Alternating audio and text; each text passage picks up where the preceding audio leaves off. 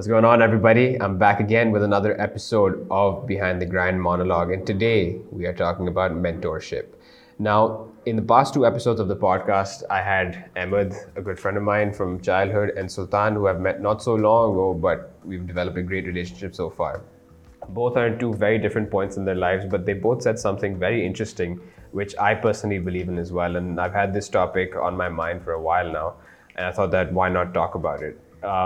These two guys, Ahmed and Sultan, are both two individuals who I really look up to for what they're doing and what got them to actually take that leap of faith and pursue what it is that they're doing right now. And they both said something interesting, which was about seeking mentorship. And over the past few months, because of the pandemic, because of running a business and working with many startups, I also looked a lot into the likes of Airbnb and TripAdvisor and startups like, well, none that are coming to mind right now other than Airbnb, but in that sphere, and like ghost kitchens and stuff. And one thing which stood out was that all these founder CEOs said something along the lines that seeking mentorship is what helped them go from uh, one point to an extremely higher point as well. And that's why I think that everyone, and I actually advise this to many people who I've met, people who are working with me at Backspace, and also some kids who seek mentorship from me. I make sure that they go towards that.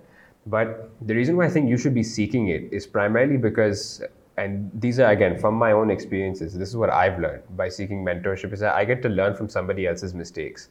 I'm not saying that I don't want to go and mess around or I don't want to make mistakes, but what I am saying is that many times I've realized is that I've taken lessons from other people's lives. I've taken their obstacles that they've overcome just by hearing their stories, and I've tried to bring into context of myself. Is that what position am I in life versus the person who I'm seeking mentorship from, and how can their stories help me? And learning from their mistakes also helped me make better decisions, or so I feel I made a better decision. It allowed me to be more calculated in whatever steps I was taking. They always say is that, sometimes you just gotta risk it for the biscuit, but you also have to take a calculated risk at that time. Not everyone has that capability, that financial capability or that emotional capability of taking such a big risk just so that everything is on the line. You have to chalk it out and see what are the repercussions, what are the different outcomes of that decision. And just hearing other people's stories behind how they made certain decisions, about certain instances that happened to them, so certain situations which came to them, how did they overcome that really mattered. And I think that everyone actually could learn from that. So if you are working somewhere new, if this is your first job that you're in, or even if you're at a higher position, always try to find someone who's, I would recommend, is much older than you, or someone who you aspire to become, because that is what would help you understand, or if you manage to spot that, you will then start seeing the journey they had to take, or the path they were on, and try to align yourself with that path. And if you've understood that, if you've been able to chalk out their path, you could also speed that up possibly. But again, everything takes its own sweet time. Another reason behind understanding or learning from other people's mistakes is to understand the rationale behind the decisions, right? Everyone has to make choices. I have to make choices. You have to make choices. But if you understand the rationale behind the decisions I make, you'll be able to understand the situations, the circumstances I've been in. And that's what I seek from my mentors as well. I try to understand is that whether that be through past instances that they're sharing with me, what is it that what was going on in their lives. For example, there's a mentor of mine who I hope to have on the show one day, is in Singapore, and he's been through like tons of experiences and tons of circumstances where he's been punched on the face. And what's interesting is that at each of those punches, at each of those instances, there was something going on in his life which was life changing. At one time, he was getting married. He had left his high flying job in investment banking. Then at another point, he left everything that he had built up over the past years, moved to a whole new country, and was faced with some more challenges over there. So you understand their context as well, which helps you understand their decision-making capabilities, or their rationale, if anything, right?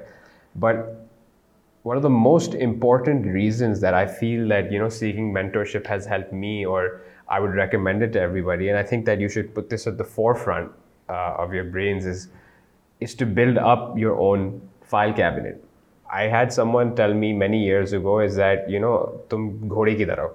You have these blinders on and people try to give you advice left, right, and center, unsolicited advice, and um, listen to it. You don't necessarily apply it.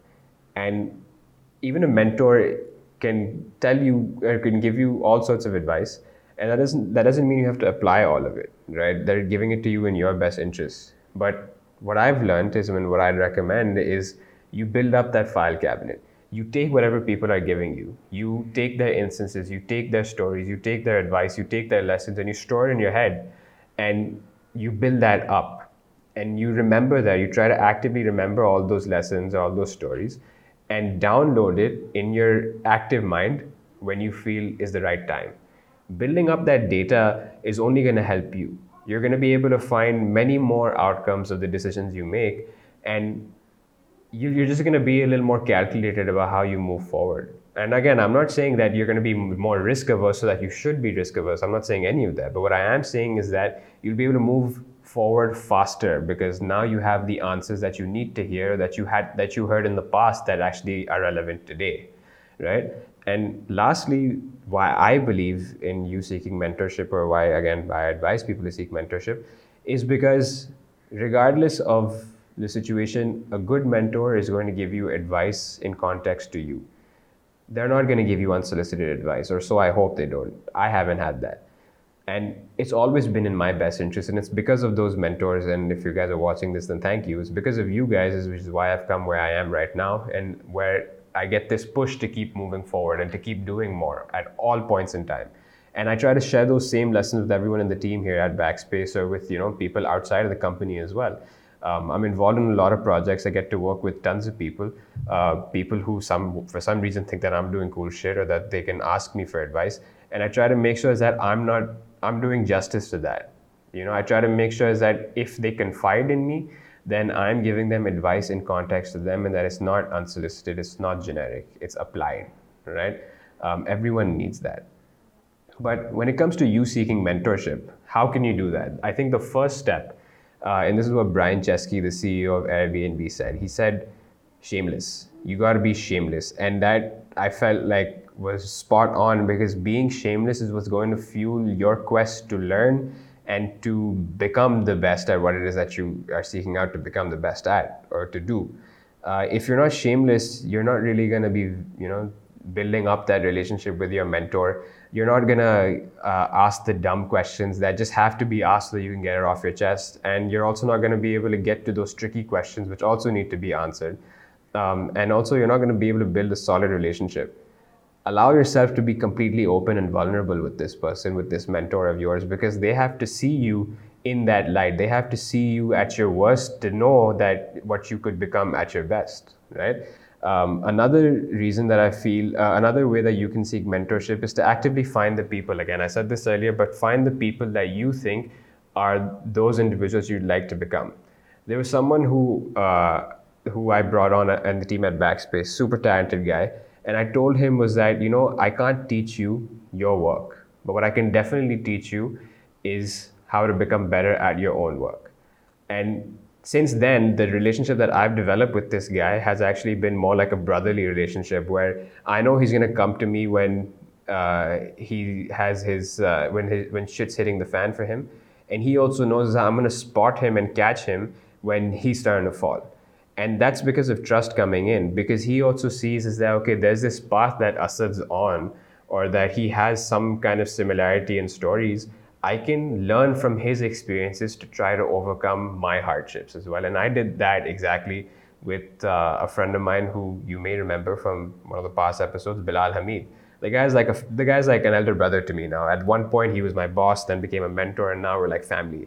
So we're mentoring each other constantly, we're coaching each other constantly. And that's because we both saw, he started seeing also, so it's interesting how the roles changed for him, is that he started seeing that what I've managed to do in the past couple of years, and what great qualities I've developed, and is starting to learn from that and take that forward. Whereas I'm still constantly seeing how he's doing things and how he's making shit happen. and trying to get on that path as well. So find someone who has a similar path to you or had a similar path to you and that you admire for the results that they've achieved and they've accomplished, right?